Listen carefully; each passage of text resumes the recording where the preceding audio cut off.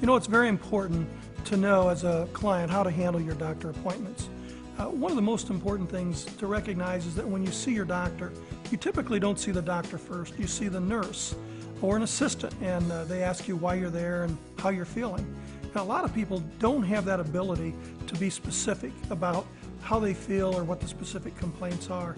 And they'll say things like, oh, I'm okay, or I'm doing better, or just say something generic like that. And quite frankly, that's not the thing you want to tell your doctor. You want to be very specific about your symptoms. You want to let them know what part of your body hurts and how it hurts, so that the doctor, when he comes into the room, has a very specific understanding of where your pain is and how intense it is and how it's affecting you. So it's important for you to understand not to tell a confusing story about where your pain is located or how the pain feels to the nurse that comes into the room or to the doctor when they come into the room. Be specific, be honest, but also it's important not to exaggerate your pain. You know, doctors will examine you, they'll know if you're being honest. So be honest, don't exaggerate your pain. Tell them exactly where the pain is and tell them exactly how it's affecting you. That's not to say you should hide your pain or your limitations. Certainly you're going to need to know if you're going to need to be off work or what limitations the doctor will have. Some clients, unfortunately, will argue with their doctors, either about the care that they are recommending or about their medication. That's not something we certainly ever recommend to our clients. Your doctors are practitioners who are licensed by the state of Indiana, are qualified.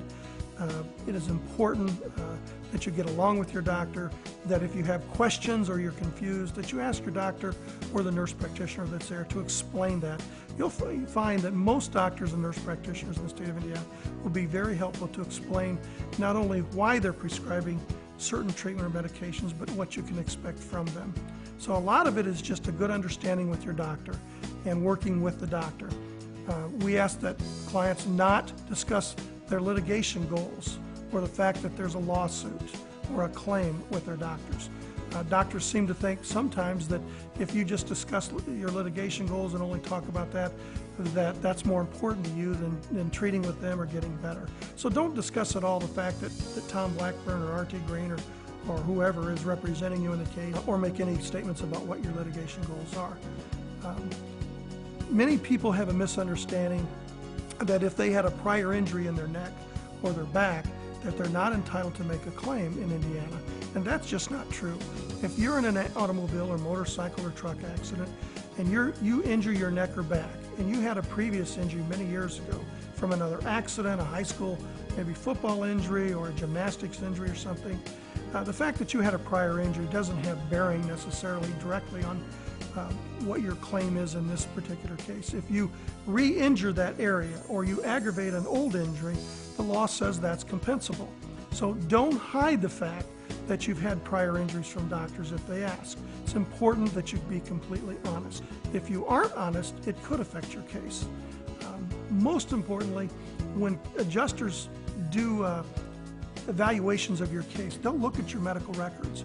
They'll compare what you tell different doctors, therapists, and other people. They look for consistency and inconsistency of your reports of pain in areas of your body as well as the degree of pain. One of the things that they also use to try and devalue your case is the fact that you have no-shows or missed appointments with your doctor. They argue to us all the time on the phone that, you know, Tom, your client had 12 physical therapy appointments and they missed 6 of them. So number one, if they're hurt, certainly they would have gone to the doctor and got the treatment. And if they're not improving, then it's because they didn't make the effort to follow their doctor's advice. They failed to mitigate their own damage or to take their doctor's advice. So either way, it hurts our clients and it hurts you to get a good and full recovery. One last point to always remember is that when you're going to a doctor's appointment is to take his advice. Don't ignore your doctor's advice.